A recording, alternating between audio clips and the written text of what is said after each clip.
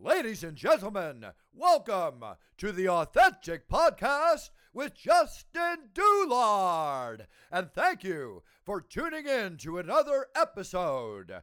It's time!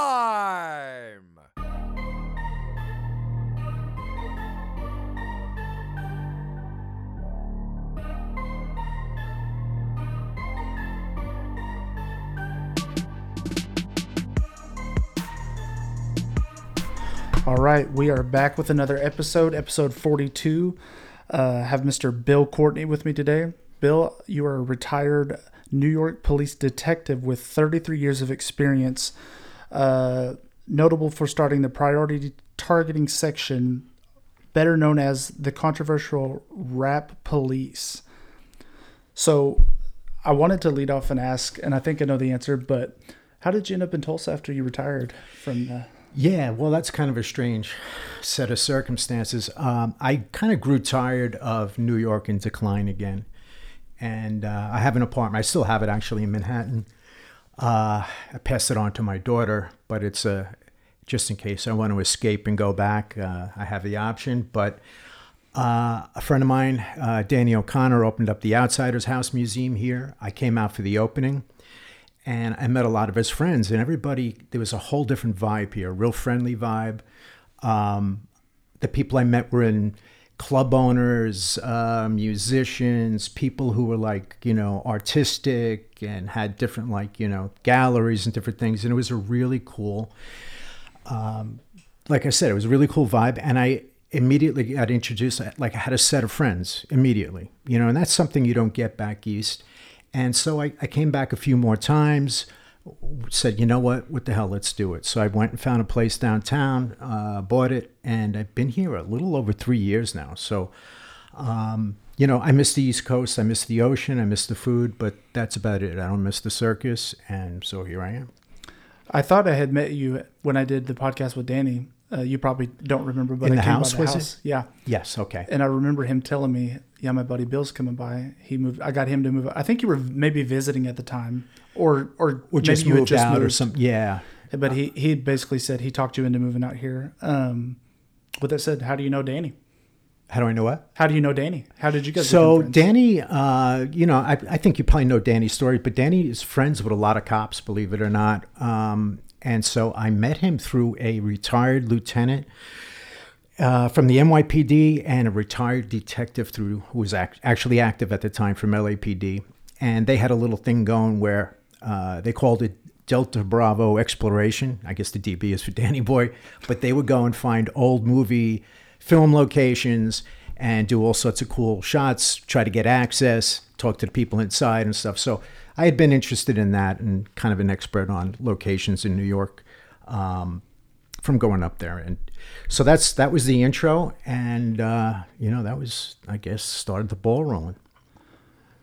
So based on your resume and the podcast you're starting in the series, you seem to be somewhat friends with people that you have formerly arrested or have been acquainted with in the crime world.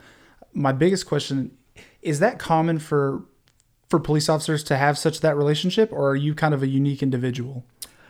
I would say I'm unique. There's a crew of us out there who, well, I guess the way it starts, it could be an informant. A lot of informants walk in the door. They want to give up an adversary, or they're in a jam. Maybe it's ego, whatever. And sometimes those relationships can be maintained, but usually they're short-lived. But the way I developed these relationships is I was a member of several federal task forces. Primarily, I guess my longest run was with the DEA in New York. And then I did a few years with the Bureau. And I worked in a lot of federal task forces with so many agencies, the Violent Apprehension Squad. But the way I started maneuvering through the federal system was, and being a case maker, was, taking shots at different organizations and trying to get people to flip, arresting them on the lesser charges. that they were doing in part of like a structured organization. It could be credit card fraud, different things. And picking people who were probably like violent predicate felons or at least had numerous felonies. And in the federal system, due to the minimum mandatory sentencing, they were going to have to do, long sentences. And then convincing them to cooperate. And once a person decides to cooperate with the government, it's a long process. They get put in special housing, which is basically they're isolated. Their families start having issues where they think they're being followed, they're getting threats, and you basically adopt a dysfunctional family that you have to deal with. And there's a closeness that comes from constantly taking that person out of the prison situation into interview rooms and going over the case over and over again, bringing them back out because you want some clarity. What did you hear on the streets through your telephone calls from the correctional facility? And then the afterlife, if they go into witness protection, there's usually a blackout period. They may or may not contact you, depending on how serious they take the program. And then those who opt out of the program are usually eager to relive the old days. They can't talk to their old friends anymore. And you're saying they want to get back? Well, they want to talk to us. They don't have anyone else to talk to. They really can't. They can only maybe reach out to one of those best friends who's not going to give them up. But when you go in the program or you go into hiding, it's stressful and it's limited the amount of contact you can have with people. And then there are some guys who went back to the streets. They weren't afraid for whatever reason. And I maintain those relationships. Sometimes I sign them up as informants. So they had protection, and other times, they would just call up and say, hey, you know what, I heard this guy's dead or this guy got shot. And so it's a certain personality, you have to have. People have to like you, you have to like them. And there's plenty of people I dealt with that I prayed I never heard from again. And then there's the guys that just have the right personality. They're sociopaths, but they're similar to us, and they love their kids and families. We have a lot in common, except we choose to make money a different way. Yeah, you said that a lot of the people you arrested or took down, they almost understood that it was part of the business, that Sure. you were just doing your job and they were doing theirs, and that's just part of it. Yeah, I matter of fact, it's funny. I grabbed a guy in a hotel room, the Lowe's Hotel, Miami Beach. He was in bed with a girl. We hit the door. And she started carrying on. And, he said the old, hey, they're just doing their job. Stop, gentleman gangster kind of stuff. And that's the people that you want to arrest, the people who, they're leaders. They realize it's a business and, there's no reason to be adversarial in those situations. It doesn't do anybody any good. So those are the kind of crimes and organizations I like to go after.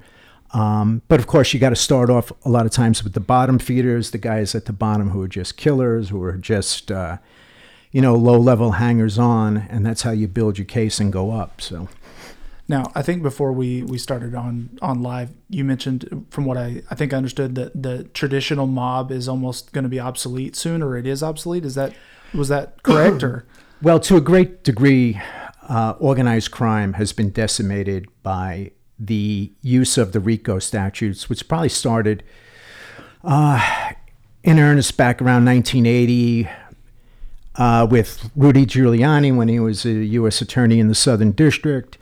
And, if you're part of a structured organization, that there's a de facto leader and lieutenants and you're in a gang and you commit violence and you say you're in a gang and there's a leader of the gang, you're in a structured organization, and those laws apply and the sentencing is brutal. So nobody wants to be a made man, because if you're once you get made, you've really entered into a conspiracy.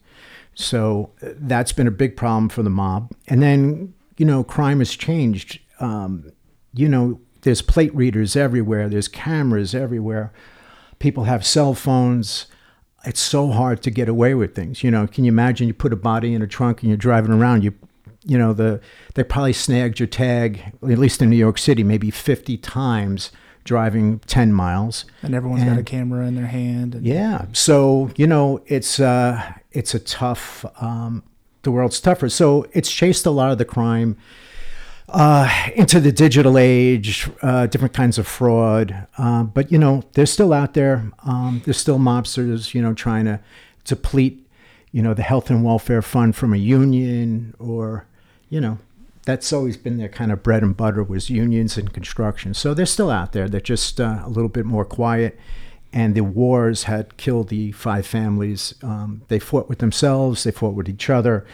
And it brought nothing but negative attention, and aided in the kind of end of the Italian mafia in New York. I try to hit some of the questions that I get from people as we go down on that note.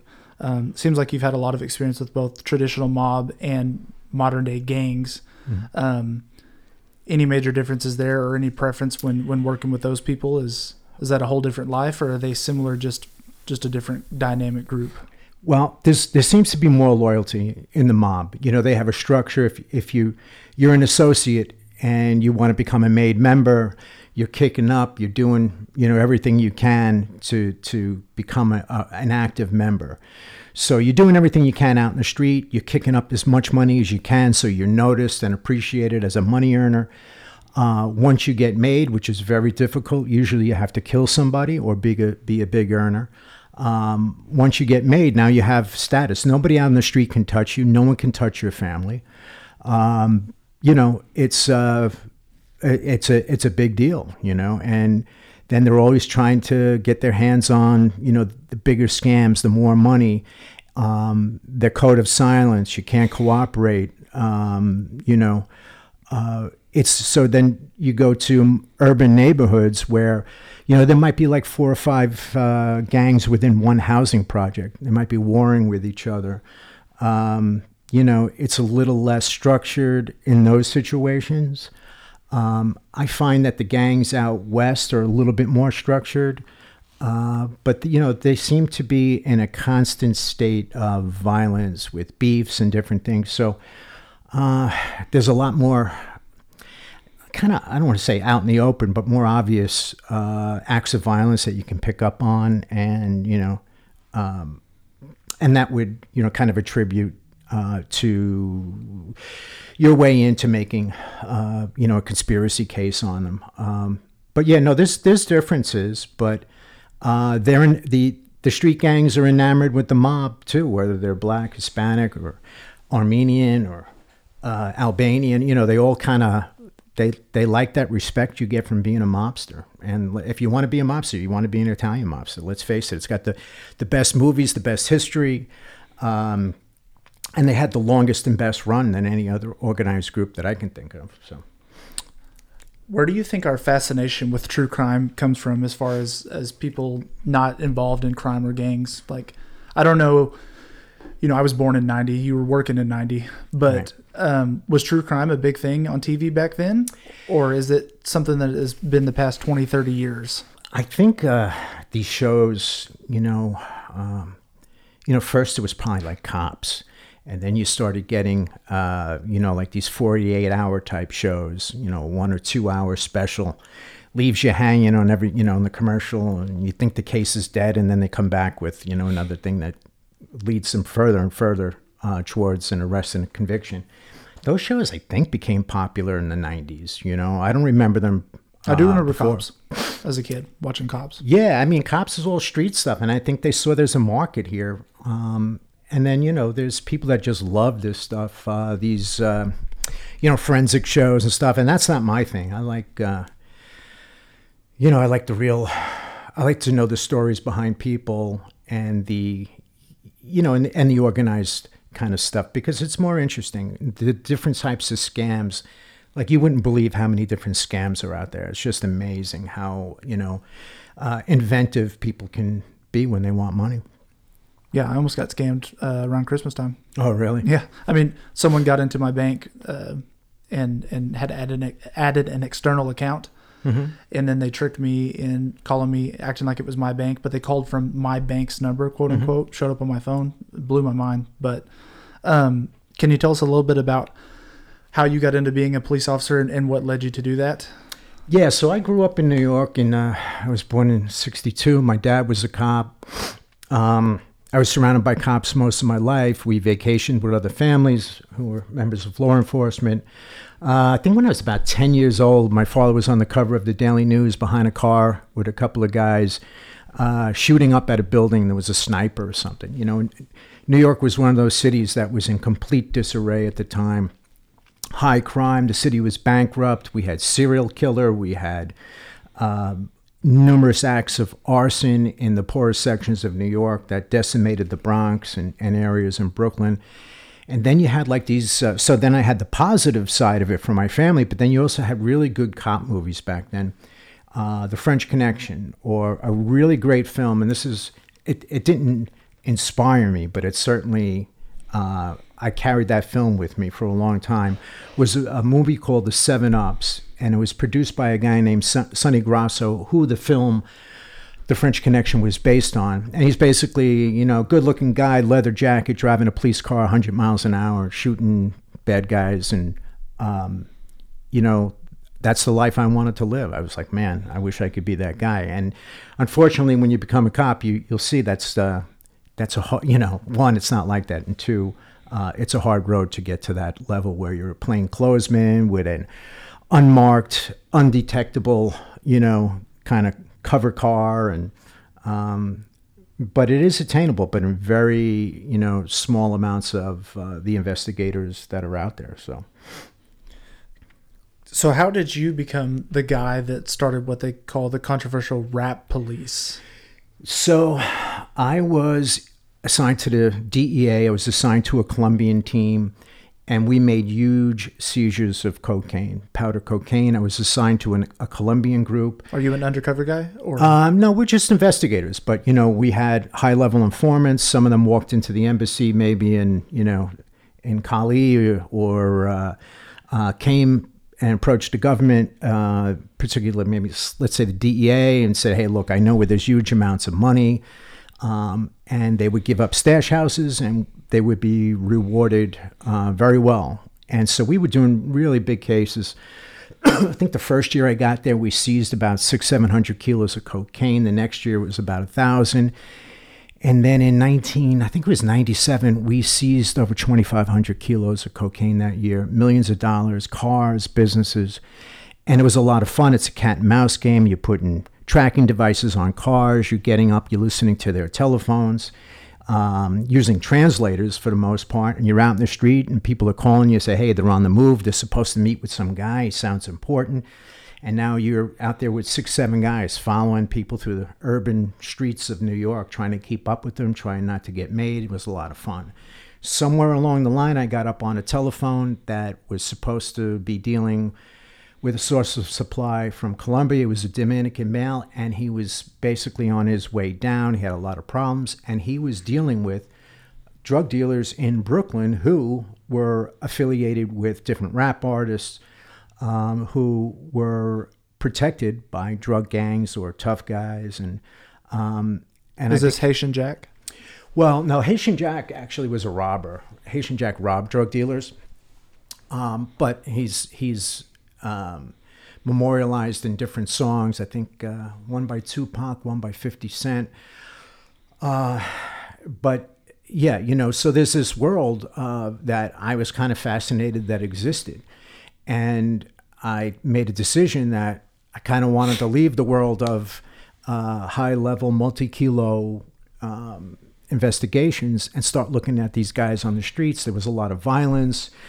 There was a lot of rap beefs going on where, you know, guys would be waiting outside a radio station for the artist to come out. And, you know, sometimes the two different factions, they'd be, you know, having shootouts. You know, an argument might start off one of these diss songs and turn into something, you know, really volatile with numerous acts of violence.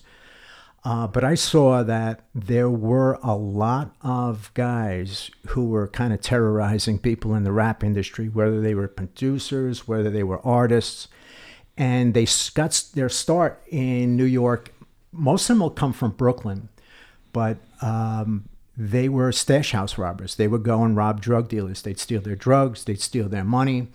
And we're talking significant amounts of cash. And there was nothing you could do about it because, one, you're in an illegal trade. And two, these guys were so fierce, and so their reputation and actions put drug dealers in fear. And so it was kind of, only natural that they would now see an opportunity for this, opportunity to extort, whether it's the friendly extortion game or the all-out give me money or I'm going to, make your life miserable.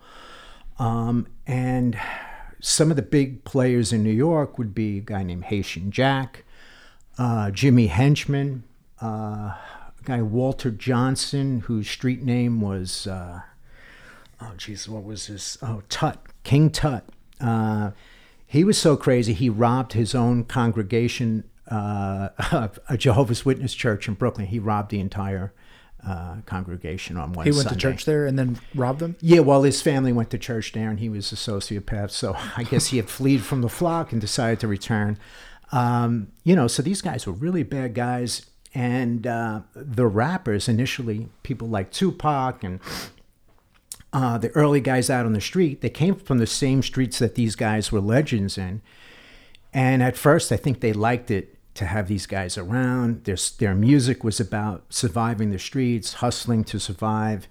And these guys were like, you can't sing about us. You're not a hustler. You're nobody. You want to sing about us, you got to pay homage to us. Give us cash, take care of us, tickets to the show. We're going to come hang out with you. You're going to be in the club buying stuff. And, if I like that that $100,000 Rolex on your wrist, I'm probably going to take it from you. So, and then, one guy in particular who was Haitian Jack, he kind of, he had some charm. He'd be in places like Star Island in Miami Beach area at all the hot clubs. He dated Madonna for a bit. He started to legitimize himself to a point, and he was known as a guy that if you had problems, you could go to Jack and he would take care of them. But that relationship came at a cost. He was going to ask you for money. He was going to ask you maybe to help manage an artist, to invest, some kind of investment where he was involved. But basically it was just to, drain people of their money and give him, a significant kind of, introduction to the industry. He insinuated himself into it, and he did very well.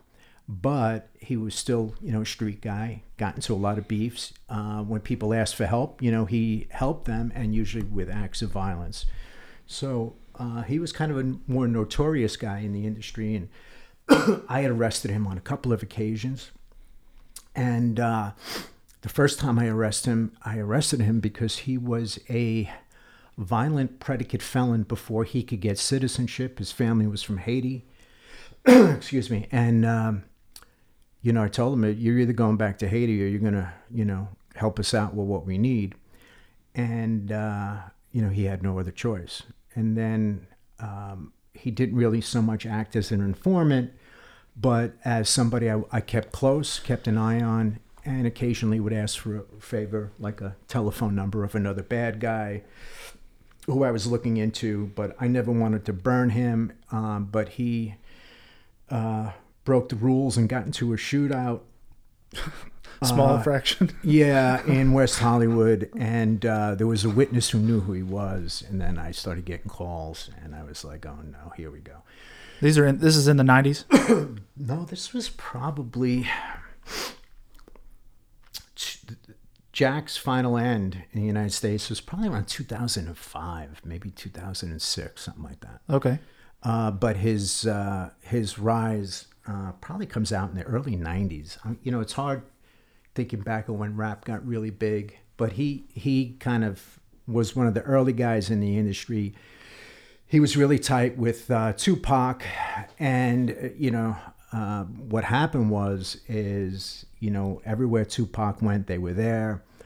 And what they were getting out of him at the time, I don't know. I don't think Tupac particularly had a lot of money back then, but whatever he had, I'm sure he was, pretty loose with. And, these guys saw an opportunity. But what happened is they invited some girl from a club back to a hotel room.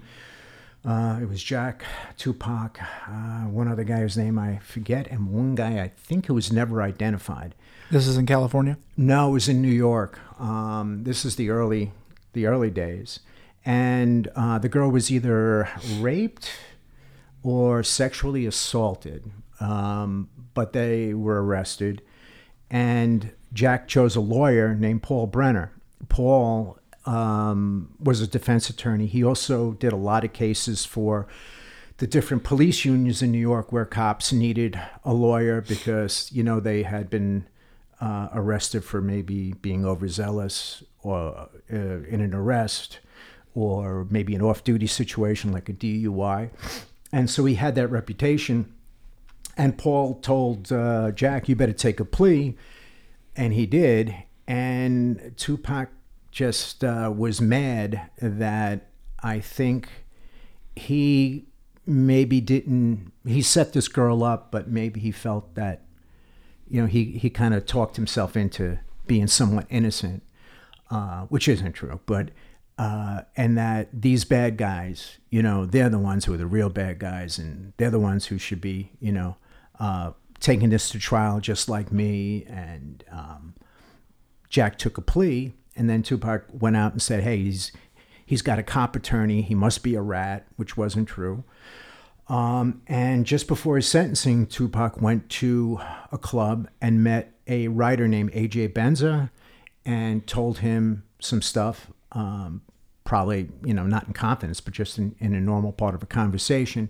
And it went into print. It basically alleged that all his troubles came about with this guy, Haitian Jack, and Mike Tyson had warned him about him, and that he was out of his league. He shouldn't be hanging with these guys. And they got me jammed up. So he is found guilty. He's supposed to go for sentencing. And before he goes for sentencing, he wants to make a little extra money. He's got to pay off lawyers. He needs some money out there for his, his girlfriends, his mother, whoever. And so he goes to do a track for a guy named Little Sean at a place called Quad Studios. And when they get there, they're met in the lobby by some gunmen who start to rob Tupac. They want to take his watch, different things. Tupac goes for a gun, shoots himself in the groin a couple of times. These guys open fire. I don't even know if they hit Tupac, but they did hit another individual who was there. And they flee with some stuff. And the reason that happened was it was just supposed to be a robbery, maybe a smackdown, to teach him a lesson that you can't throw guys' names around like Haitian Jack. The robbery supposedly, allegedly, was ordered by a guy named Jimmy Henchman, who was a cohort of Jack's. So, these guys never cooperated. Police put together what they could. Years later, more and more information came out about it. And, it's funny, Jimmy Henchman ends up becoming a manager, and he managed people like The Game, who was a pretty big artist. And he ended up inevitably was a manager who was also a cocaine trafficker and also a violent guy. And he got into this whole rap beef thing with 50 Cent and numerous acts of violence, murders, shootings. And it was a mess. So he's serving life in prison now. Jack is, after the shooting he was involved in, I don't even know if I talk about that, but he was he was supposed to be a good boy, and he was supposed to report to me, anything that he that law enforcement would be interested in, and he really didn't do that all that much, and never really acted as an informant. But he was with a rapper named MC Light one evening. Some guys he had a beef with were in a club called Monroe's. They had words. He took MC Light outside, came back in, and shot them. Haitian Jack shot them? Yeah, Haitian Jack shot them in the legs to teach them a lesson, So there was an informant outside who I knew, actually. I had met. He was being controlled by somebody else, by an LA sheriff I knew. And he said, yeah, Haitian Jack just chased these guys around the Club Monroe's and shot them. So he called me, and I was like, oh, Jesus, what are we going to do now? So, I had to get Jack to come in. And so I didn't want to call him like the day after. So I let it float for 2 or 3 weeks, let him feel comfortable. And then I told him, hey, I need you to come out into LA. I got some stuff, pictures I want you to look at and different things. And he came out, and we jumped him in the lobby of a Hyatt hotel on the Sunset Strip, and he pled out to, I think, a gun charge on that case, with the knowledge that he was going to be deported. Now, why were you in LA? Well, I used to do cases, the NYPD, we never really thought we had borders per se. So, we followed people all around the country. We met with different law enforcement or agencies all around the country, or we just went out and did our own thing places. Mostly surveillance, mostly to question people about, different leads we had. But I had teamed up with a guy named Mark Gaiman from the LA Sheriffs. He was a detective with the Major Crimes Bureau. We hit it off. We had a lot of fun doing cases together. And we kind of combined our efforts to investigate organized crime in the film, television industry, and music industry. So we really had the intelligence we had from both sides was great, and we had a lot of good times out there, a lot of good cases, and I think that one case we did together, which had different facets and sections to it, but I think it lasted about 7 years. So I was flying back and forth from New York to LA a lot, sometimes Miami. That was probably our second most popular stopover point.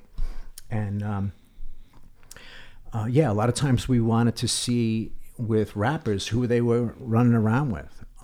Sometimes we knew that a guy in an organization maybe had a warrant out for his arrest.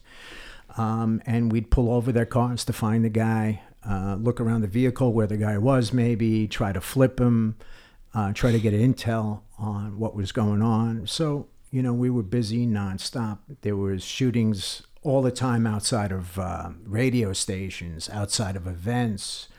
The silliest beefs in the world, turned into violence because these guys needed protection from guys like Haitian Jack and Jimmy Henchman, so they had all sorts of bad guys from their hood with them, and it caused nothing but trouble. The industry got real. What happened though is when Tupac got out of prison, he got bailed out by Suge Knight while he had an appeal, and Suge brought him over to Death Row Records. And Suge wanted to keep him as an artist, so he would get Tupac fired up about how the New York guys robbed him and made a fool out of him, and so Tupac started doing these diss tracks where he was calling out gangsters in New York by name, and it started to get ugly. The guys from Bad Boy Records, which is Puffy's label, decided not to really get into it. But other rap groups in New York weren't, standing for it, and they started to go back and forth. So, it just was constantly, there was problems everywhere. So if you had like the Source Awards, the Vibe Awards, all these guys would show up. They all had beefs. They all had guys in their entourage who weren't particularly good people. And so it was nonstop violence. And it kind of ends with the murders of Tupac and Biggie within about a year of each other. And, that was the beginning of law enforcement really looking into these guys and trying to quell the violence. And, so there's so many interesting cases and things. And, but it's not like it used to be. There's still beefs, but I don't hear about the violence that used to go on. So it's changed to a certain degree. You think people are still maybe now beefing per se, but not so much violence and maybe not so much true acts, more of just for entertainment purposes? Yeah, well, the industry has changed so much. Record labels don't really control these guys so much anymore. There's a lot of independent labels. It's so much easier now to have a budget to record something. The digital age has changed it. There's changed things so much that there's less startup money. You can do a lot of it on your own. Yeah, I mean, and what happens is they still have people running around with them. Everyone wants to take care of their friends they grew up with, and their egos get the best of them. But the one war that was really bad war that I got involved in was between 50 Cent and the artists at Murder Inc. Records, and I ended up doing a case that led to a death penalty RICO case in the Eastern District of New York. Basically, what happened was 50 Cent was low-level street kind of dealer. This is before he was big, right? Oh, sure. Yeah. This is, South Jamaica, Queens. I don't even know what era it is. It's got to be, I guess, mid to late 90s or so. He starts to become, a guy who's selling a lot of mixtapes out on the street, is making a name for himself. He put out a diss track called How to Rob, and the song goes into detail about how he was going to rob all these different members of these popular artists in the rap industry, making fools that are making fun of them.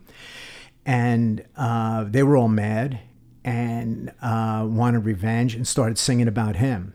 So it was a great public relations technique in that it propelled him overnight into stardom, but he still didn't have a record deal. So there was a record label called Murder Inc. Records, and they paid homage to one of the most famous street narcotics distributor named Kenneth Supreme McGriff, and he had a very violent drug trafficking organization called the Supreme Team. This was a gangbanger or a rapper? No, McGriff was a I wouldn't call him a gang member, although it was somewhat of a gang, but he was a multi-kilo drug trafficker who also controlled different housing projects in Queens, New York that distributed crack cocaine. He made, hundreds of thousands of dollars, if not millions, I'm sure, and had some really violent guys in his organization. And he went to jail for a bit. When he came out, these guys from Murder Inc. Records, Irv Gotti, his artist Ja Rule, Shanti, different people, Fat Joe, they were enamored with him. He's a street legend in New York. And so, yeah, hey, come hang out with us. And, it's nice to have a guy like that with those street creds that, prevents you from being preyed upon. The problem was that 50 Cent didn't respect Supreme. He warned him to stop taking shots at his label's artist, Ja Rule. They had a number of street beefs, and different things happened. And after he refused to comply with McGriff and kept going after Ja Rule, McGriff and several of the men waited for him one day. I think they got tipped off, but they ended up shooting him 9 times. They thought he was dead, and he ended up surviving. And that's when I began to realize that, when I started getting tips about it, that Supreme and this record label were out of control. The label had to know what was going on. They were on top of their game, and why they would ever hook up with this guy, at least at the level they did, and let him handle a rap beef with violence is insane. And it brought heat onto the company. And the cases we did on Murder Inc. Records and Supreme basically decimated the label. It ruined the careers of Ja Rule, Ashanti, Cadillac Ta, all these different people on the label, because the industry knew that they were responsible in some way for the shooting of 50 Cent, threatening other labels that if they gave 50 Cent a recording contract, they would do things to them, whether it was business, they would sever business ties, get them blackballed, or maybe even bigger, like threats to them, threats of violence. So, so that's a beef that turned into a record label losing everything, losing their stature in the industry, destroying their artist's career. And it ended up with me putting McGriff in jail, and his prosecution, his successful prosecution, led to life sentences. And so he's done. The record label is done, and it's a testament to why you don't invite bad guys into your life, you know. So the night that 50 Cent got shot, were you part of the team that arrested? No. So we were doing long-term investigations. You know, we were like, you know, a bit more sophisticated. We're not street guys per se. We all came from the street as young cops and you know, street detectives doing, like, you know, robbery squad work and things like that. But no, this is all long-term investigations. The use of informants, arresting people on the bottom and building a case and getting to the truth of what happened. So yours is a long-term goal. Oh, yeah. I think term. that case started in 2000. We didn't finish it. The conviction didn't come about until, I think, 2006. So you dedicated... The shooting of him? The shooting of him? Or which conviction? No, a RICO case that included the shooting and some murders and drug trafficking and other acts. So... Am I making this up, or on one of your podcasts, did you say that 50 Cent would not comply? Oh yeah, no, he did not want to. He did not want to cooperate at all. What is that? What is cooperate with? What? Like, well, if someone the shot investigation. You, like, yeah. Can you elaborate more on? Well, yeah, you know, I'm a victim, but I live by the code of the streets. Thank you, I appreciate your help, but no, I'm not going to basically tell you anything. You know, so. And it's true. If he had cooperated with us, his career would have been dead, and that would have been the end of it. So, because he would have been considered an informant, or a rat or whatever. So even if you get shot, you can't talk. Wow, props to him for I don't know. I feel like it would end for me when I almost died. That I'd be like, all right, I got to switch now. But of course, that changed his whole life. Yeah. Well, he's tough. He's a tough kid, you know, and he's a smart kid, and he reinvented himself several times.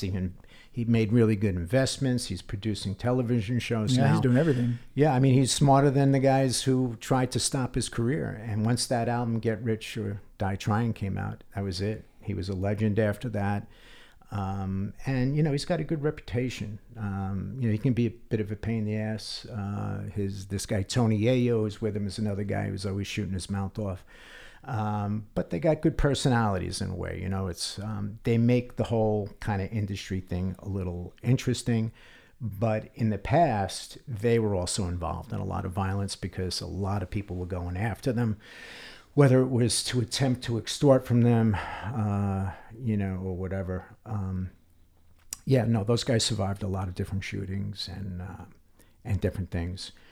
You know, when people see 50 Cent on TV, they don't necessarily know how many times those guys survived being, you know, shot at by guys like Jimmy Henchman, another guy, World, who was really big in Brooklyn, shot it out with them one night. A lot of violence in that industry, and it's all kind of gone.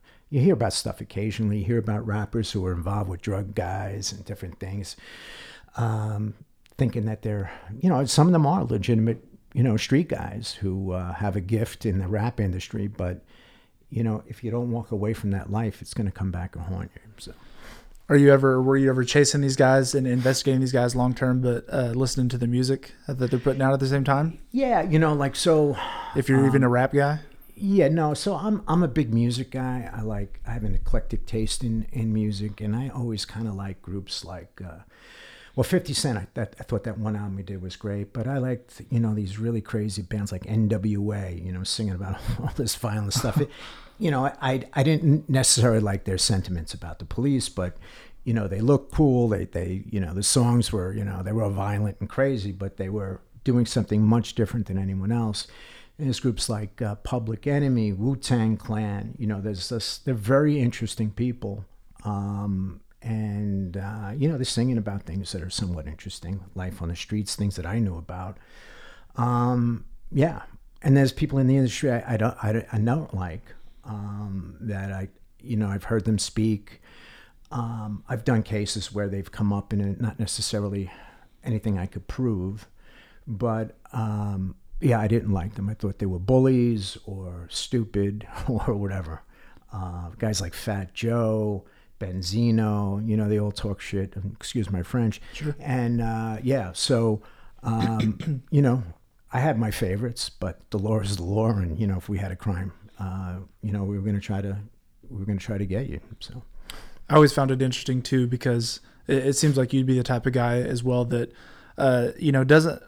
doesn't hold that against these people to an extent, because clearly they grew up very differently than you did, and maybe had a big reason at one point to hate the police, and maybe they were taught that at a young age, and clearly that's probably not correct. But you grew up, sounds like, with a good mentor and a police officer family, where these guys might have grown up with people who were arrested by the police or doing things yes and no. Yes, they grew up much different. Like Ice Cube, for example. Well, Ice Cube was kind of a middle class kid. Was he? Yeah. Ice Cube went to like a good school and everything else, but yeah, he's a bad example, actually, because he is one of those guys that. Well, he seems like he's changed a lot now too. Well, it's not like he really changed. I don't think he was never really a street guy doing bad things or anything like that. He certainly could sing about it. He lived near it or in it, but he wasn't a gangbanger, really. So why would he be a part of the group? So, writing F the police? Because it's entertainment, and maybe it's the way he felt, But the thing is that, in the urban environment, poor neighborhoods where a lot of rap comes out of, not necessarily the majority of it, but a lot of it comes out of there. And, people who live in poverty sometimes see the drug economy as a means to get out. The police are the enemy. They're coming in. They're going to try to arrest you. They're going to try to put you in jail, and want you to get the appropriate sentence for your crimes. And you don't necessarily have to be a bad person and be in that crime and into crime, but you're accountable. And so when you get caught, you're gonna do the time. And in that era, there was a lot of money to be made out on the street doing it. I don't think they thought about the consequences, that you were ruining people's lives who were using the drugs. There was a lot of violence attached to your drugs. You can get robbed. You could have competition from other drug dealers, street beefs, shootouts, the jail time. And it's a game that you'll lose unless you get out one day and decide never to return. But yeah, so also the police in poor neighborhoods are the representatives of the government. And they're pissed off at, a lot of the lack of maybe what they perceive to be services and different things that they should have. They're frustrated. And, the police are an easy target for their animosity towards the government. You can't sing songs like, F the mayor, so, you know what I mean? So it's those guys who are busting your chops. Screw the fireman. Yeah. So anyway, but sure, I get it. I think everyone gets it. But you know what? No matter what, you're accountable for your actions on the street. And there's always going to be a case where a cop goes overboard, and then they think all the cops are overboard all the time. And, it's not really legitimate. And while I'll always defend the police, because I knew that 99% of the guys I work with were honest. And, people make mistakes and things happen, but for the most part, guys didn't go to work looking to violate people's civil rights and things like that. Some guys were wilder than others, for sure. Same thing goes for bad guys. Some guys are gentlemen. Some guys just they want to run. They want to fight over the most, the silliest of things and low level crime. So, we could criticize each other on both sides of the law, but at the end of the day, it is what it is. And I think that things have changed for the better. I think, there's a lot of political things, at play where people try to exploit tragedies, and, it's just kind of silly. People fall for it on both sides. And, but cops and street guys and, EMTs, people are out there, they know what really goes on. And they should actually ask us our opinion. We'd be able to put things straight too. We know what works, social services, and what doesn't. And, Unfortunately, politicians and academics seem to run the world, and they don't know what it's like out on the streets. So That's probably the best short answer you could have ever given. Like, well, you can't write a song called F the Mayor, right? Yeah. It's got to be the police. Yeah. So let's talk about your show. It's pretty new. Yeah. If I'm not mistaken, right? Yeah. So I guess I only, I always had the idea. Years ago, I guess in about 2010. What year did you retire? I retired. So I retired in 2007. I went overseas for a bit and I worked in the Middle East. I came back a couple of years later and I started working for different investigative agencies and task forces for the city of New York. Most of them involved organized crime in construction, private sanitation, unions, things of that nature. So I got back in the game, but at a different level, and I was a boss for most of it. I ran the investigative unit for one agency for a pretty long time. And this is after retiring. yes, yeah. Okay. So 25 with the PD, and then another 7 or 8 with these other guys, and they were task forces. We had the NYPD, we had feds working with us. And, we had money to do long-term investigations. So I stayed in the game and started doing a lot more Italian mob cases, Genovese family cases. So with that being said, with that experience, with the amount of people I cooperated, the amount of people who I maintained relationships with on the good side and the bad side, I decided that all these shows that are out there now with these mobsters and all these guys are now talking about old beefs that happened in the rap industry. I have so much inside stuff that will kind of really, wake up the neighborhood when I start talking about it. So I started off slow.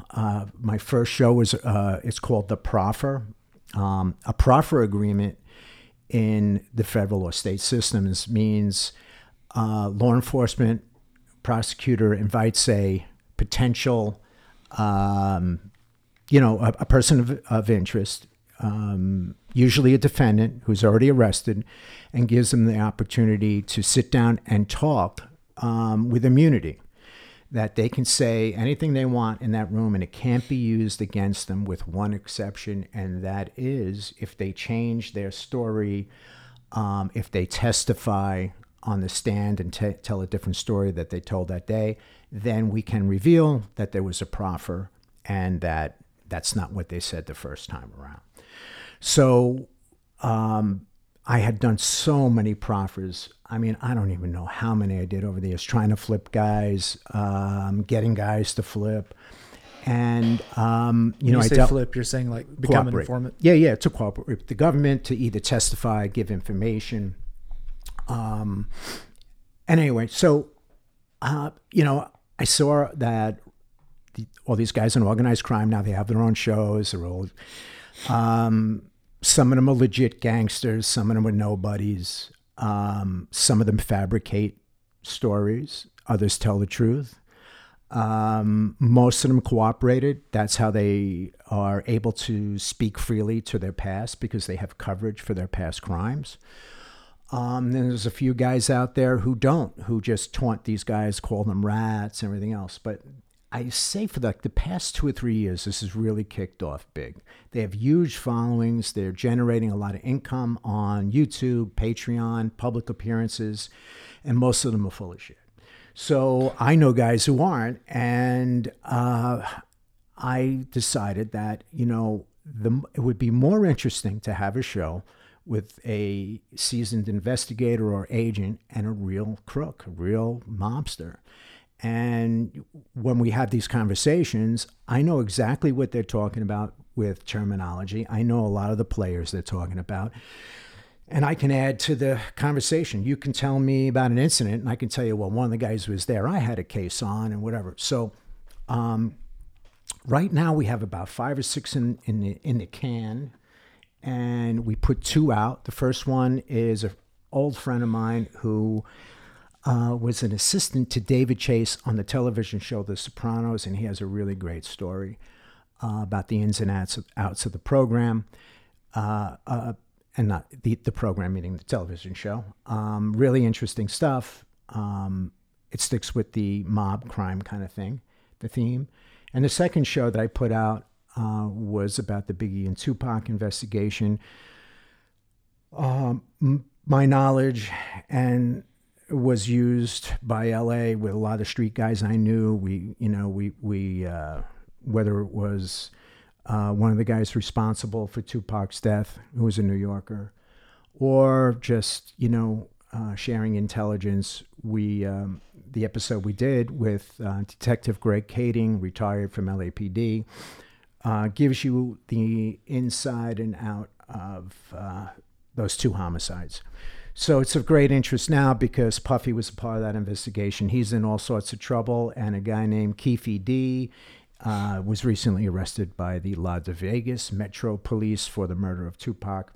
So it's a lot of current stuff that was just a couple months ago, right? Yeah. So we're giving the backstory on it, and whether or not there's real prosecutorial merit to that case, I don't know. I have an opinion on it that I'm really not going to say now because I don't want to get anyone mad at me. But I don't think it's such a strong case as everyone thinks.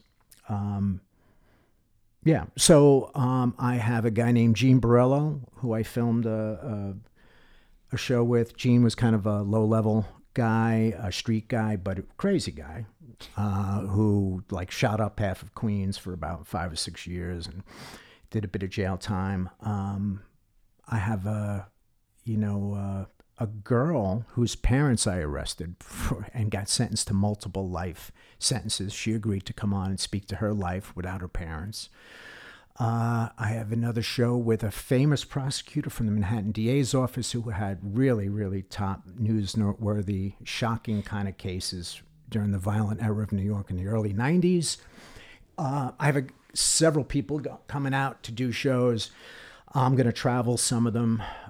Guys like Michael Frances, who I've known for years, agreed to do something with me. I don't know. Michael's huge, right? Michael's huge. I remember seeing his stuff, I feel like 6-7 years ago. He's everywhere. So I met Michael about, I think around 2010. I was retired. He had been out of prison and was no longer in that life. And so it was nice to meet someone on those terms. And I appeared on a television show that he had called The History of the Mafia. And so he was a nice guy. And then I watched him take a career as a born-again Christian who would do speaking engagements at various ministries around the country. There were men's meetings, and he was sharing his experience and his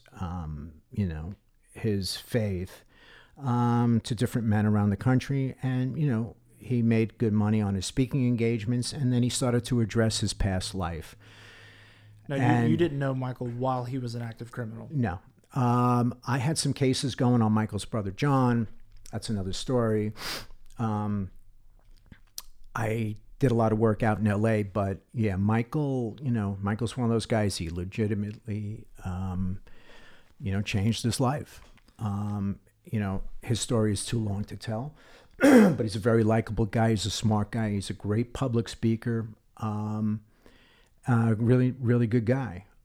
So if a guy like that can get, his shit together, anybody can, And he's confirmed to come on your show? Yeah.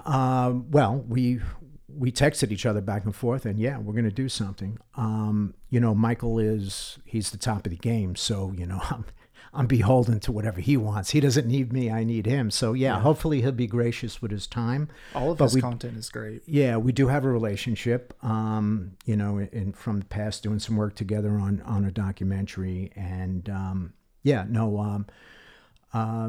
good guy. Did I tell you about Anthony Ruggiano? I have coming out on the 22nd of February. We're going to do the podcast at Church Studios. And after it's over, we're going to do a live event at the Venue Shrine on the 22nd.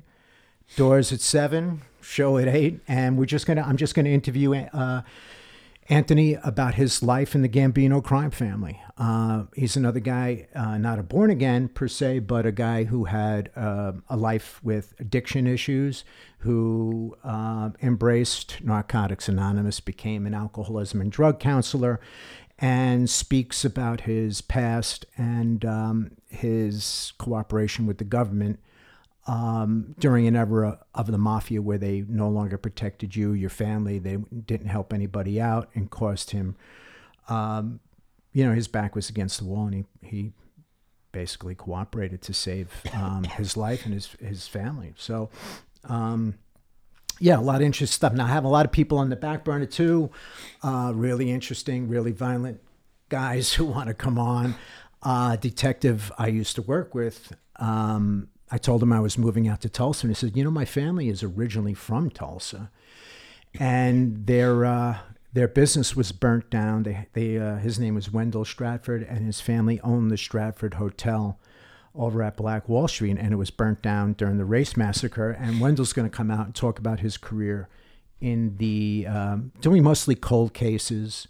Had a lot of real big time cases. A really great detective, good guy. So, it's varying. I'm not just covering the theme of mobsters and cops, and two, we're willing to take a step towards some of the other things that are going on out there, as long as they're interesting and as long as I can get a tie to organized crime or just crime, I'll be happy. And so. I got a real big rapper who says he might do it. I'm in negotiations. Can you give names? I can't give the name because, one, if he doesn't show up, I'm going to feel like a fool. And two, I don't think he wants anyone to know, because if he decides not to do it, it might be a thing where, he just wouldn't want anyone to know. Big rapper currently or previous? I don't know what he does these days, but one of the most famous guys, yeah. So, I'm gonna make that a big secret, so everyone's gonna have to watch my podcast, right? So, I want to ask before we go too deep. You said that because I saw tickets for the previous one. I felt like it was 2 or 3 weeks ago, maybe. Yeah. But you're doing a podcast yourself and then interviewing them in front of a live audience after with just a little Q&A? Is that how that works? Or? Yeah. So we do the video podcast, and we did. Then we pick a venue. Do something similar to, it's not filmed or recorded, but we do something similar where I'll interview them and have a conversation with them, and then we offer the audience a Q&A period where they can ask some really good questions, and they'll get like honest responses, and everything you needed to know about the Italian mafia, this guy knows. So he was born into it. His father was this is coming up when? This is coming up on the 22nd, February 22nd at the Shrine. Where can we get tickets? Tickets, you can go on the Shrine's website, and they're on sale through I think it's like Subway or something. But yeah, just go to the Shrine's website. And his name is Anthony Ruggiano. And is this your first one with a live audience? This is going to be my second live audience, but my first Italian American member of La Cosa Nostra. Yeah, and this is going to be the first live public viewing for that. Because there's some podcasts where they do it live, but there's an audience while they do the podcast. So I wasn't sure. So I don't like that. Yeah. The sound is always a little off. Sure. And, but so that's why I like I like watching podcasts with the video is nice. The sound has to be good. The background, helps. And so the places I've been doing it fit all those needs. But Church Studios is such a cool place, and they've been really good to me. So I love those guys. And and my friend Donnie owns the Shrine, and I had filmed the first 2 episodes there with my own crew, and it gets really expensive, and so I found a better home. So the 20, is that a Thursday night? It looks like that is a Thursday night. Yeah, 7:00. I think it's 10. Tickets at 10 online, 15 at the door. We may have if Anthony is up to it, we're definitely going to offer a meet and greet, pictures together, whatever. He has a huge following. So if you have a chance, look for Anthony Ruggiano. And he has, I think he calls his show Reformed Gangsters. And so he speaks to other guys in the life who also, cooperated, started life anew. He's been on Michael France's show. He's been on Sammy the Bull Gravano's show and others.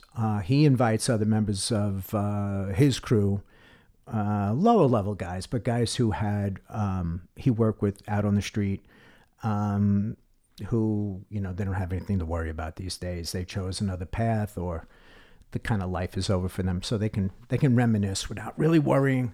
So he's an interesting guy, fun guy, and hopefully that goes well. Can you talk about some of your long-term goals with that show? I know you mentioned trying to pitch that to maybe make it big and yeah, I mean, you got to look for a TV show that has a TV station, cable station, production company that does stuff a little bit different than other people, like Vice TV maybe, or whatever. I have a lot of contacts out in Hollywood from my past investigations and just reputation. So, I want to pitch, like, after I have like 5 out and shows that are out and being viewed by the public, hopefully get a good following, and hopefully they'll like what we have. But there's a good market out there in Patreon and everywhere else where people, you can give the people online the ability to ask questions and get answers and things like that. So either way, for me, this has been a lot of fun. I'm kind of revisiting the past. Minus the editing.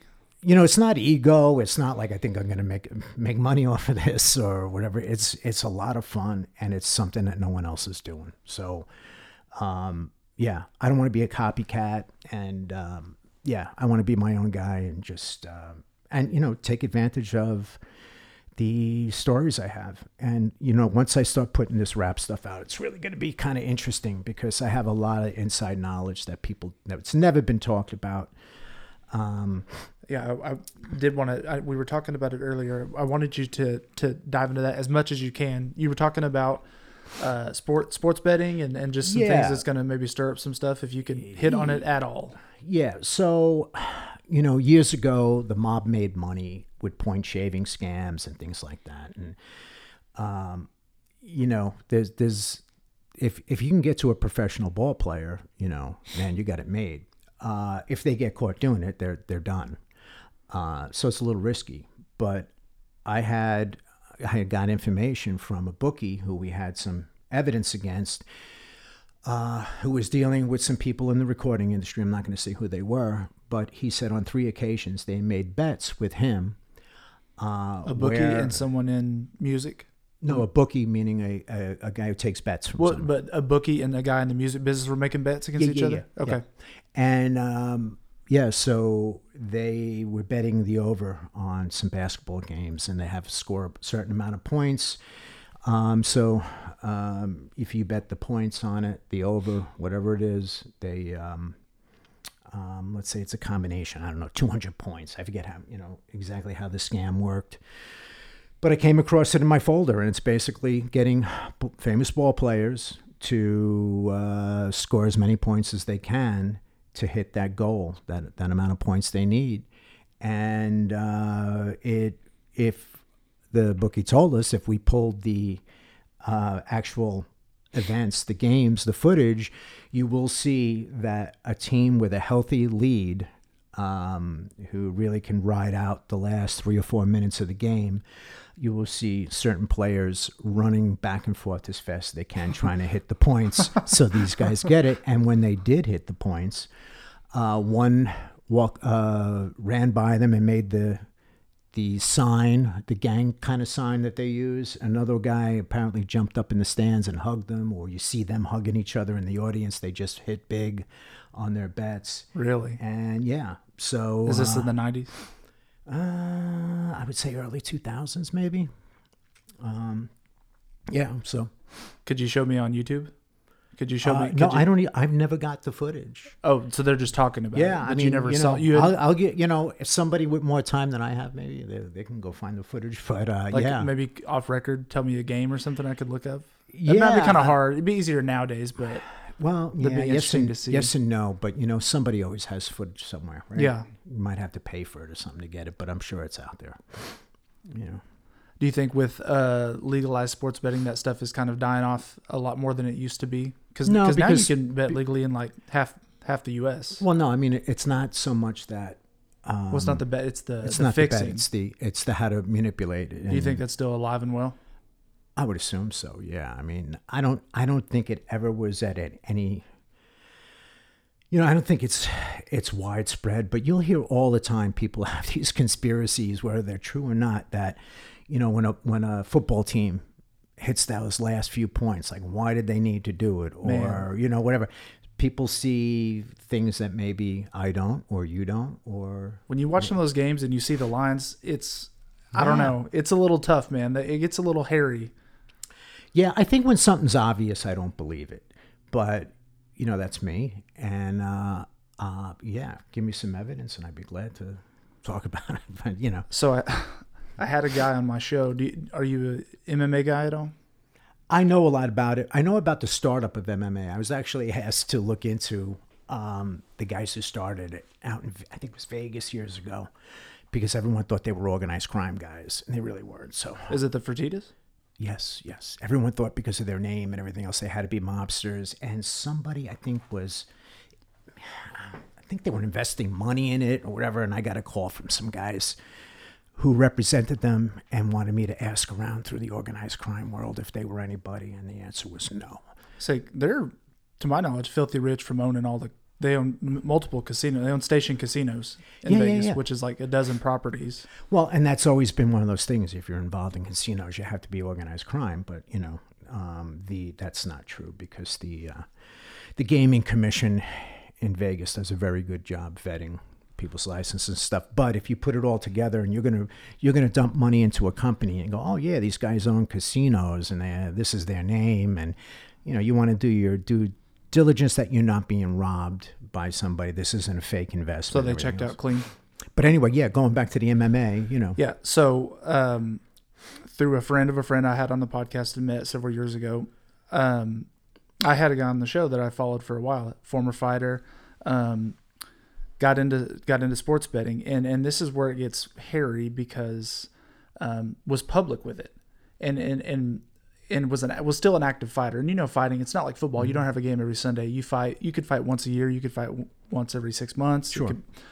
So he was a active fighter on the back end of his career, but he also owned a gym and was a coach, a very prominent coach. He was on The Ultimate Fighter years ago. So starts talking about betting, talking about who to bet on fighters, very public, which it seemed like, NFL guys are getting popped for betting and they're getting suspended. NBA guys are doing it. College guys are getting caught betting on the phone and they can't do it. Well, in MMA and UFC, it seemed like this gray area, because, Floyd Mayweather bets on boxing all the time, or he used to. I don't know if he does anymore, right. But fighters were betting on it as well. And it seemed like it was okay. They were, it was on their YouTube. It didn't seem like a big deal. Well, when it got to be a big deal for James, who I've had on the podcast, who's obviously, he's now went off the record because he's probably still under investigation, but he started like a streaming service where you can a Discord, like kind of like a group chat, charging $20 a month for betting tips. Mm-hmm. But it seemed gray because he's a coach and coaches active fighters and still knows the game, right? But it was still public. Well, it got hairy whenever one of his fighters seemed to go into the fight hurt. Mm-hmm. And the commissions, whatever you call them, the gaming commissions, after the fight had happened, noticed a huge swing and influx of bets on the fight, specifically to end a certain way, which is in round one and by KO, TKO. So James's fighter goes in there and loses in like 50 seconds. If you go back and watch the clip, which I could show you this one. Right. Looks like he's hurt. Doesn't look like he really tries a lot. Loses in 50 seconds. So they go back and watch the tape, and they look at all these bets. I guess there was a very, very large number on, and this was not a big name guy. You're not betting on Conor McGregor. He probably gets billions of bets. This is a guy on the prelims. So James, guy who I had on here a couple years ago, who I was very fond of, still am, but he seems to be in some serious trouble. Wow. And that was the first, to my knowledge, one of the first bigger cases of an active guy getting caught and busted like that. And when that happened, a week later, he used to have a YouTube channel and Instagram. It's all gone. And that's been, I'm paraphrasing, but that's been almost 2 years ago, I want to say. And you haven't heard anything about it. Yeah, well, you know what? Sometimes something happened, but there's no corroborating evidence, or, I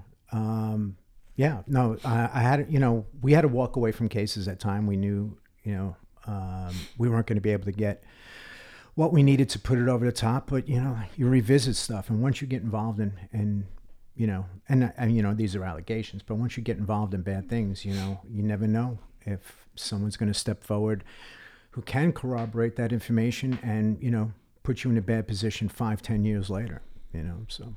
Did you find it interesting or watch the documentary on the NBA ref? I think he was an East Coast guy. Oh, yeah. Tim? Yes. That's a while ago, right? Oh, yeah. I think it was early 2000s. Yeah, that was, yeah. His case was interesting. Well, it's all interesting, but his was reffing, and then the guy was saying, he started out giving inside information in just stuff he picked up as a ref. He knows, hey, Kobe's playing tonight. Kobe's playing against the Knicks. Every time he plays the Knicks, they draw this ref. This ref is more lenient. He's more hard. He's going to get a lot of fouls. Right. It started out as little tips, and then it sounded like he started going down the deep end and got in. The way they caught him, to my understanding, was got connected with a guy in the mob, and they were chasing him, and phone calls picked up, and they said, why does this name sound familiar? They're talking about basketball, and who's this Tim guy? And they find out, and he's a ref. Right. And that's how he got caught. Yeah, there's all sorts of scams out there. Henry Hill of Goodfellas fame was involved with one of the scandals with college ball in Boston. I know Michael Franzese speaks to it often. I think Michael actually years ago used to speak to players at NCAA. They'd sponsor events where he will talk to them and said, hey, you're going to be approached to do things, and if you do, you're going to ruin your life. So listen, if there's gambling brings a lot of problems. You open up a casino, there's nothing but problems. You have sporting events, people are going to bet on it, people are going to try to manipulate it. That's just it. There's a lot of money to be made with fraud. So your show, you've got 5 guys on deck. You're going to film it. You're going to do some traveling. And you seem to be having fun with it. Yeah, it's fun. I'm calling guys I used to work with. They're shocked to hear from me. Like some guys you just never hear from again because I dealt with so many people. So I have an FBI agent who's going to come out and do the show. He was a behavioral science guy doing like serial killers at the end of his career. I got one of the most violent hitmen in the history of the Black Mafia in New York who's going to come out. Just so much good stuff. Give a name there or no name? No name yet? I'm not going to put his name out there yet because I think he would want to promote it before I did. So how is a guy like that still on the streets? How is he? He had a cooperation agreement. I think even though with his cooperation agreement he had to do about 20 years. He was a really really bad guy. But he's out of jail a while now. He's probably my age. He's been out of jail I don't know how many years, and he's not doing anything. So meaning he's not, committing crimes. So. Yeah. When you say you maintain a relationship with these guys, how does that work? How do you maintain they put their phone number in their phone. I have theirs, and sometimes things come up, and you're like, hey, let me ask him if he knows. Sometimes, I just want to know what's going on, and a lot of times they've lost their contacts to the street. They can't go back, whatever. And if you want to talk to somebody about the old days or whatever, it only makes sense. But just sometimes I'll have a conversation with somebody, maybe from law enforcement, an old partner or something, and we're like, hey, whatever happened? Do you remember? Maybe we'll have an argument over the way something went down. And I'll call one of these guys and, hey, how did this thing go again? So I'd say about half the guys I arrested went back to crime. But the guys who didn't were more sophisticated. And so like I said, we're all the same. You know, we all have the same goals in life. We want to be taken care of financially. We want, nothing but good things for our family and friends. And, that's the meeting ground right there. And you'll find that you have a lot more in common with these people than you would think. It's just that for whatever reason, and probably for particular reasons, we've chosen other paths, or we've been fortunate enough to have been, gifted with a better life, better opportunities. So, so the show is, any member of organized crime, Italian guys, black guys, Mexican gangs, I don't care who it is. I'd love to have anybody on the show. I'd love to, just talk about the life. And, the past was, the era I come out of in New York was the most violent in the history of New York City. You said it was in 91. 2,000 homicides or something like that? Well, I think in 91 we had about 2,225. Now, if you had that many people killed, right? So if you had, let's just say 2,200, how many people got shot and lived? The surgeons we had in the emergency rooms were unbelievable. They had such great experience in New York. So a lot of people survived shootings. Robberies were off the hook. It was a bad place. So nowadays I look and it's nothing. You would have the impression that it's like New York City and Frisco and those places like the worst places in the world, and they're really not. The problem is it's all this low-level petty crime that district attorneys refuse to prosecute, whether it's these guys who run in and do hits on jewelry stores and high-end clothes in places like Nordstrom's, or these street people who are living out in their own filth in Frisco and L.A. It's the quality of life that is horrible, and it kills big cities, it kills commerce. And it's really the role of the district attorneys who refuse to cooperate and, prosecute crimes that are really destroying places like New York. I hope one day it changes. So, but for now, I'm here in Tulsa, Oklahoma, a very high rate of crime here, but it's all like in certain areas. I've never really felt unsafe here. I don't carry a gun out in the street. If you come to my house, I have a lot of guns, but, and that's how things should be, Are you a fan of open carry? What's that? Are you a fan of open carry like we have here? I don't, yes and no, I like to have the freedom to purchase a weapon legally and have it without, having to jump through a million hoops and a bureaucracy to get it, or being told, no, I can't have it. Some of the open carry stuff is a little over the top for me. Not in Oklahoma, huh? Yeah, you know what, though? I don't see it that much, but I see it a lot. Guys with empty holsters because the store they're in doesn't allow open carry. Yeah. So you see guys, let's say in like Walmart with the empty holster, it's just kind of, I don't know. I think it's like a status symbol for some guys. Yeah, I got to. Absolutely. Yeah. But, I'm not particularly for it, but I'm not particularly against it either. But I've always carried a concealed weapon, obviously, so I like it better that way.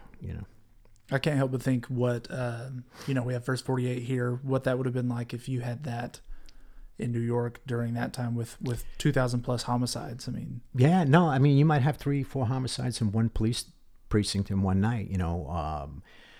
Some of these precincts were small, like 1 square mile. You have 2 or 3 homicides in a night. It was crazy, and I mean, can you imagine how you have a certain amount of detectives on deck?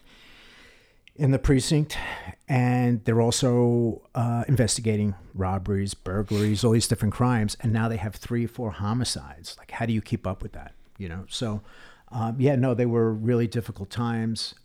Cold case units that were formed later on were able to solve a lot of those crimes because people didn't feel as much in fear to come forward or got jammed up and were looking for some kind of consideration. So we ended up backtracking and finding ways to solve some of them, but it was crazy. So. You ever think you might have any opportunity or did you have any knowledge of at the time of Whitey Bulger's crew coming from Boston?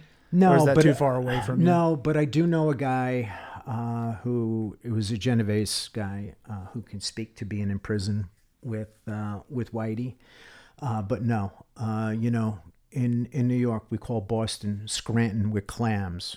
It's when we don't think very highly of it. It's a big rivalry, as you know, with our teams.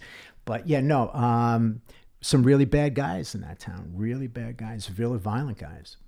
But no, I don't know much about it. I do know the story out here, but yeah, I don't watch a ton of true crime. I mean, I do, but I don't. I'm not like a fanatic, but I did watch Black Mass a couple months ago, and it just made me think of it. So no, because those guys flipped, right? Quite a few of them. Yeah, well, the FBI, and New York FBI was guilty of it too. They had the best informant, the highest level informant, and they wanted to keep that going. And then there probably came a point where like, oh my God, I've let this guy get away with so much.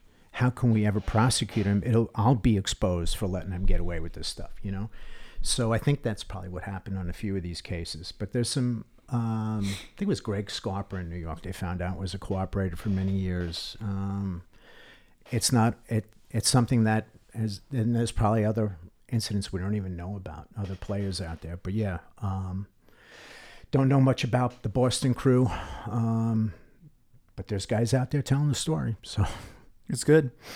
Bill, I did want to ask a couple of questions too. I tried to cover a lot of them, but just a couple more if you don't mind, that were directly submitted.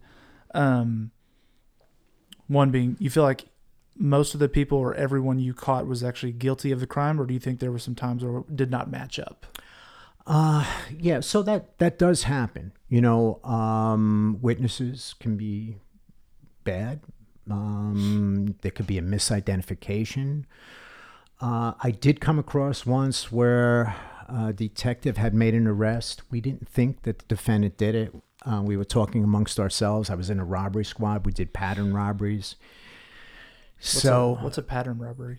Like numerous robberies, and same guys, 2 guys, one guy's got a shotgun kind of thing. You put them all together. So a guy made an arrest. I didn't think he did it, but he was picked out of a lineup,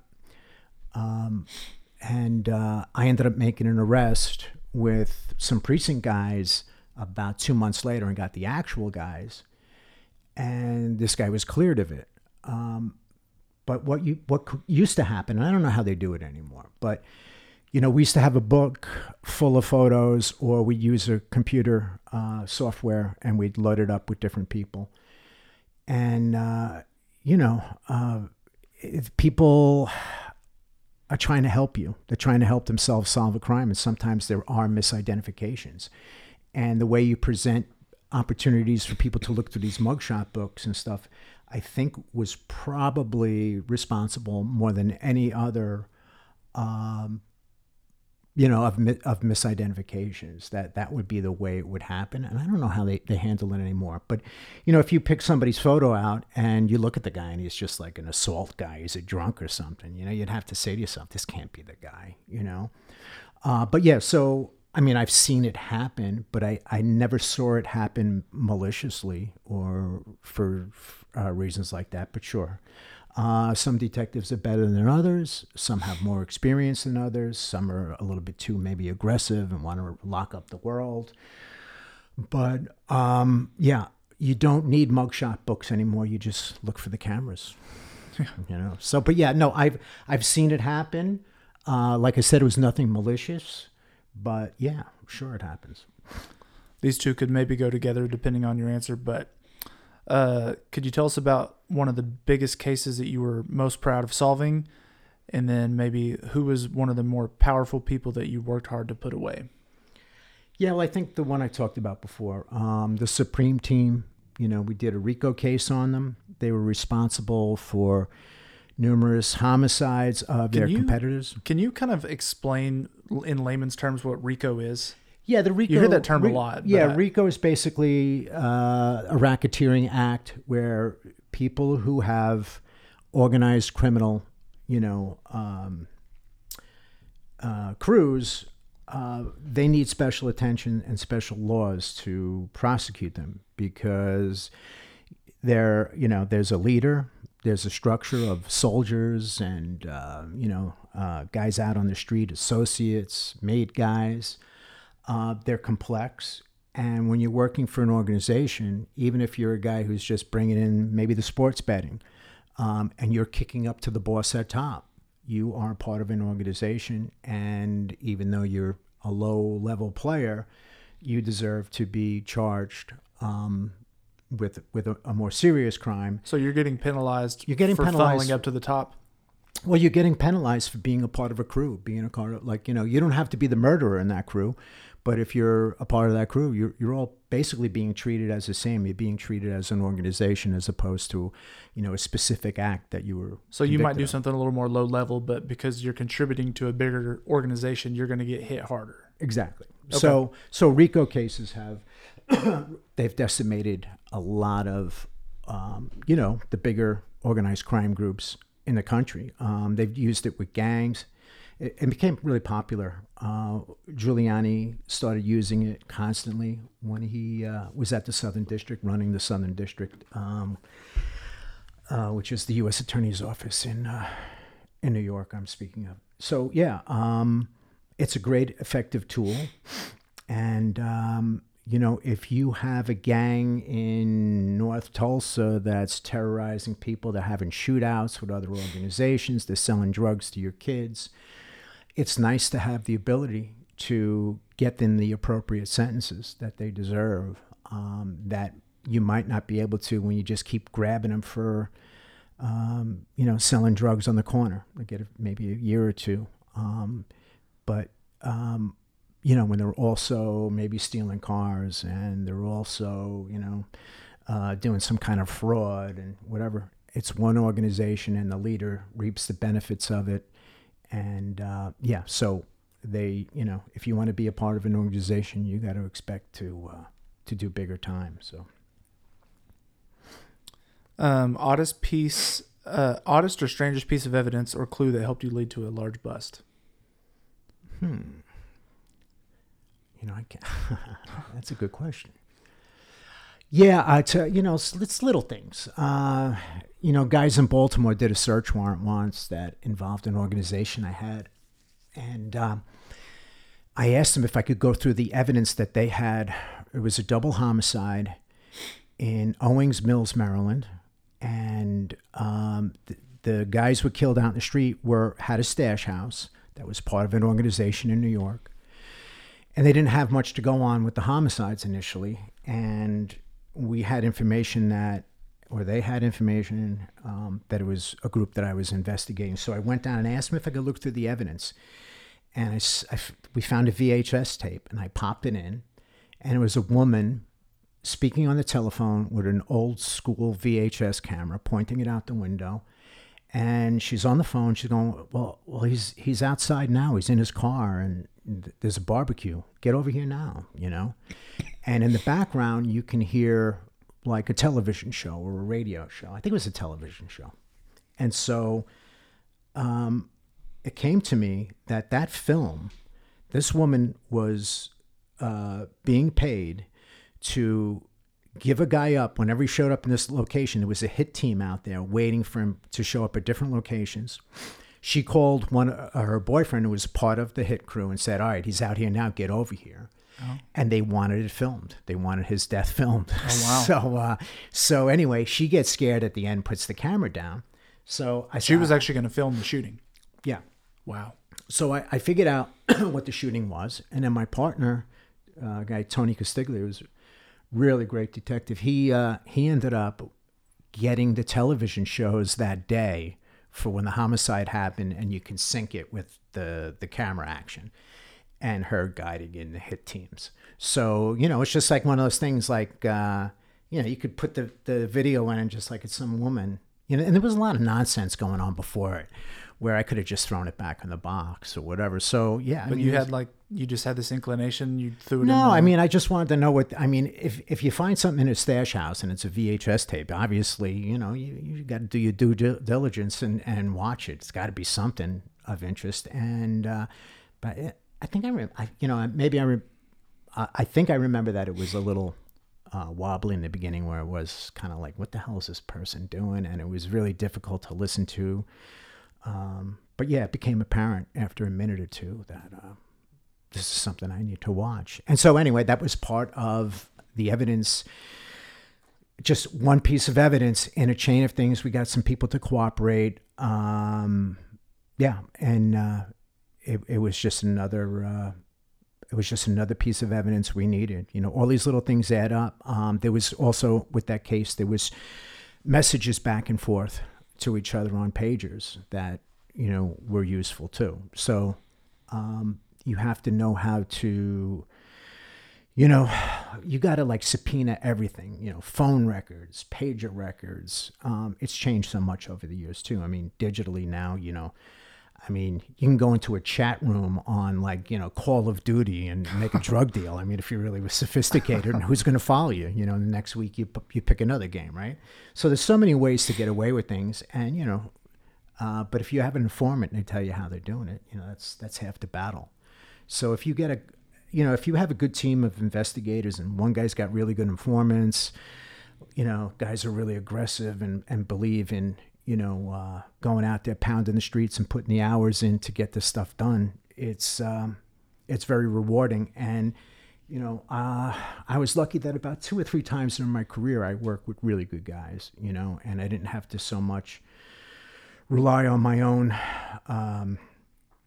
abilities, but have guys that were as good, better than me. And, you pick up so much. And, working with good guys and finding good teams is hard, There's always, there's some teams you could be in that, the boss is no good. There's a few people they brought in that are just friends of his and not his hard worker. Everyone's disgruntled. People looking to get out. And then you have a team of guys that are just on point, good boss, gives you everything you need. You have all the resources and you just go wild and you get everything done. And, you follow it through to the end with convictions that really mean a lot to people. On one case, I got to call a woman on the phone whose son was killed, and his son read a letter at the sentencing that was very heartfelt and, some closure for them. To me, if somebody hurt somebody in my family, I'd want revenge. I want something to happen to those people. I want them to pay with their, the death penalty, years in prison, that's not for us to say, that's for the courts to say, but it's nice to be able to bring about closure for people, a successful prosecution, and get people out of the neighborhoods and areas that they're are suffering under these guys, Yeah, absolutely. Last question I had, could you tell us about one of the more intense moments that you've had in your career? Intense? Oh man, we could be here for an hour. I'll tell you a funny story. I'm going to tell you my first arrest, which is the greatest story in the world. The first one was the best one? My first arrest I ever made. 42nd Street and 8th Avenue, Times Square area, 1984. Really bad. Times Square is one of the worst places in New York City at the time. Hookers, transvestites, teen prostitutes, robbers, scammers, drunks, the people that like that kind of stuff, sex clubs and porn theaters. Just a really bad place, but very colorful and crazy and a great place to get, experience. So I'm working with an old timer and he tells me, we're on a foot post, tells me, do not touch that radio. Don't go running anywhere without me. Just stay with me. Follow my lead. So we're standing there, we're just talking, and he says, "Listen." Sounds like training day. Yeah, so he said, "I'm going to go across the street and get some coffee, and I'll be right back. You want anything? No. All right, I'll be right back. Don't do anything. Don't go anywhere." I watch him cross the street. He goes into this coffee shop, and all of a sudden I hear these screams. I run around the corner. I don't listen to him. I run around the corner, and there is a guy. There's like a 6 foot tall black transvestite, about, like I said, 6 foot, huge guy, stabbing a guy in his hands, like he has his hands up deflecting the knife. Sees me and takes off running, and I get on the radio. I'm running away. I'm running away from my, senior officer, and screaming into the radio as I run. And I end up in a bar that I don't even know where I am. And it's a transvestite bar. So I run in, and there's about 20 transvestites and their admirers in this funky little bar. And I see a transvestite in the corner breathing heavy, and I know I got my guy. When I try to make the arrest, the other transvestites surround me. Now I'm like, you know what? I mean, my first day, if I get beat up, well, my first week, whatever it was, if I get beat up by transvestites, it's not going to be the good start, of a career. And so anyway, a guy steps forward and starts pushing people back, helping me. I'm holding on to this guy. And all of a sudden, the door kicks open to the bar, and the boys come in, and wigs are flying, bodies are flying out. I am rescued. I make my arrest, and wigs are flying. And then, going back to the police station and have to search, a guy with 40D breasts and a penis that could get him into porn movies was an odd experience for a young guy. And I later found out that the black guy who stepped forward to help me in that bar was a retired boxer named Emil Griffin. And Emil was a gay guy who was in the closet, didn't want to come out.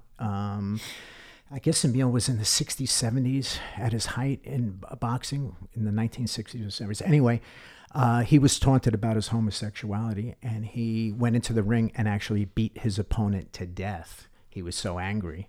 If you look it up, you'll see the information. So Emil helped me out. Later on, and show you how crazy New York was, Emil walked into a bank with a note to rob the bank, and they couldn't read it, and they threw him out of the bank. So the cops grabbed him a block or two away, and it was like, they couldn't read the note, and they were just like, all right, get out of here, Emil. So he was a down and out alcoholic guy but he saved my ass for a few minutes. I would have taken a pound until those guys found me, and so and then it was a good lesson, don't know where you're at. You start running down streets, you don't even know where you're at, how you're going to get help when you need it. And, picking your corner. I should have just opened that door. I saw my guy, stopped back, got on the radio. I did everything wrong, but that's how you learn. So yeah, that was the craziest night, I think. That was a pretty crazy story. Arrest one. What did your senior officer say? Yeah, he was mad at me, too, because he, he was there with the troops. So it wasn't like anyone was asking him what happened. He was like, see, and I was like, yeah, I get it. But then again, people like him said, all right, well, this kid, he's into it. You know what I mean? He's got balls. He ran in the place. Yeah, so we know he's stand up. We know he'll do what we need him to do. Some people, too, like you run into guys, they don't want to make arrests. They want nothing to do with nothing. They just want to get through their 8 hours. Write some tickets. Well, not even that. Just like, they don't, they want to do the bare minimum. So, like every job, 10% of the people do the real work. But the patrol guys they really hold the city together. Those guys don't get any mention, and they have the hardest jobs going as the guys out on patrol dealing with all this craziness on the street level. Those are the guys who hold the cities together, and the detectives get all the glory. But, it's a tough job. This is a tough town, Tulsa. They have a good homicide unit here, good reputation. And, I know they're hurting for talent right now.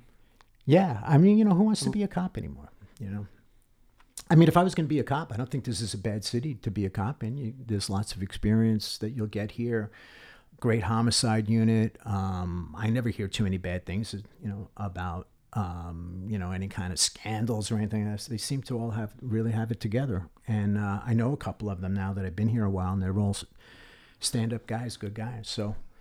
And typically in the Midwest, South, you get a lot of support from the community for the most part. And I think that, the homicide team will credit here. A lot of their homicides are helped out by the community. We have like a 90% ratio or solve rate, and all of them typically say it's a large part due to the community. Yeah. Well, yeah, absolutely. There's a little bit of that, but it's a tough job staying up late on those homicides when they first happen, trying to follow through so people don't flee, people don't get away, people don't get other witnesses to tell them not to cooperate. It's one of the toughest gigs. I mean, I did it for a little bit as a precinct detective, and your body takes a pounding staying up for days. There's a lot of dedication to that. It's unhealthy. You work late hours. Those guys deserve a lot of credit. And I haven't seen too many of the shows. I'm not big into that stuff. I don't watch a ton either. My wife does, but yeah, I forget where it was. Maybe it was on a plane or a hotel, and it was one of those 48-hour deals. And it was Tulsa.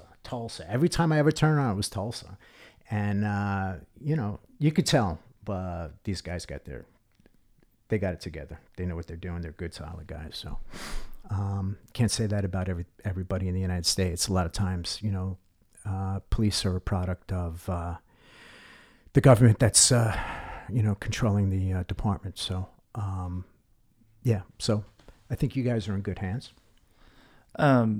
Bill, I've enjoyed talking with you. You got through most of my questions too that I had submitted. Do you got anything else for us before we close it out? No, I'll always keep you updated on what we got going. And it's called The Proffer Podcast. Right now I'm on YouTube, about to start on Patreon, building up my audience. Like and subscribe. Are you going to do Apple and Spotify as well, just audio, or are you going to do mainly? It is on audio. I use one of these apps that sends it to Apple, Spotify, and something else. So, because I watched the YouTube, I didn't see it on Apple yet, but it should be. I've been having trouble getting the word out because there's a basketball coach named Bill Courtney, and he puts out a ton of videos. So and then there's a guy, the professor, the basketball player. They call him the professor. He plays street ball out in the street, and he's like a showboaty kind of guy.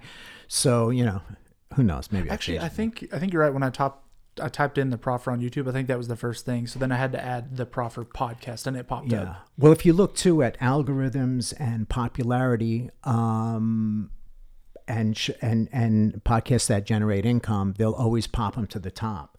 So while I'm getting my start, it's hard to get the audience. But once I start getting the bigger mobsters and stuff like that, I think I'll find my audience. And I think I have it more than just law enforcement. I have, like I said, I did the Sopranos episode. I found a girl whose parents, she was orphaned when I put her parents in jail. I'm willing to cover everything, let everyone have their opinion.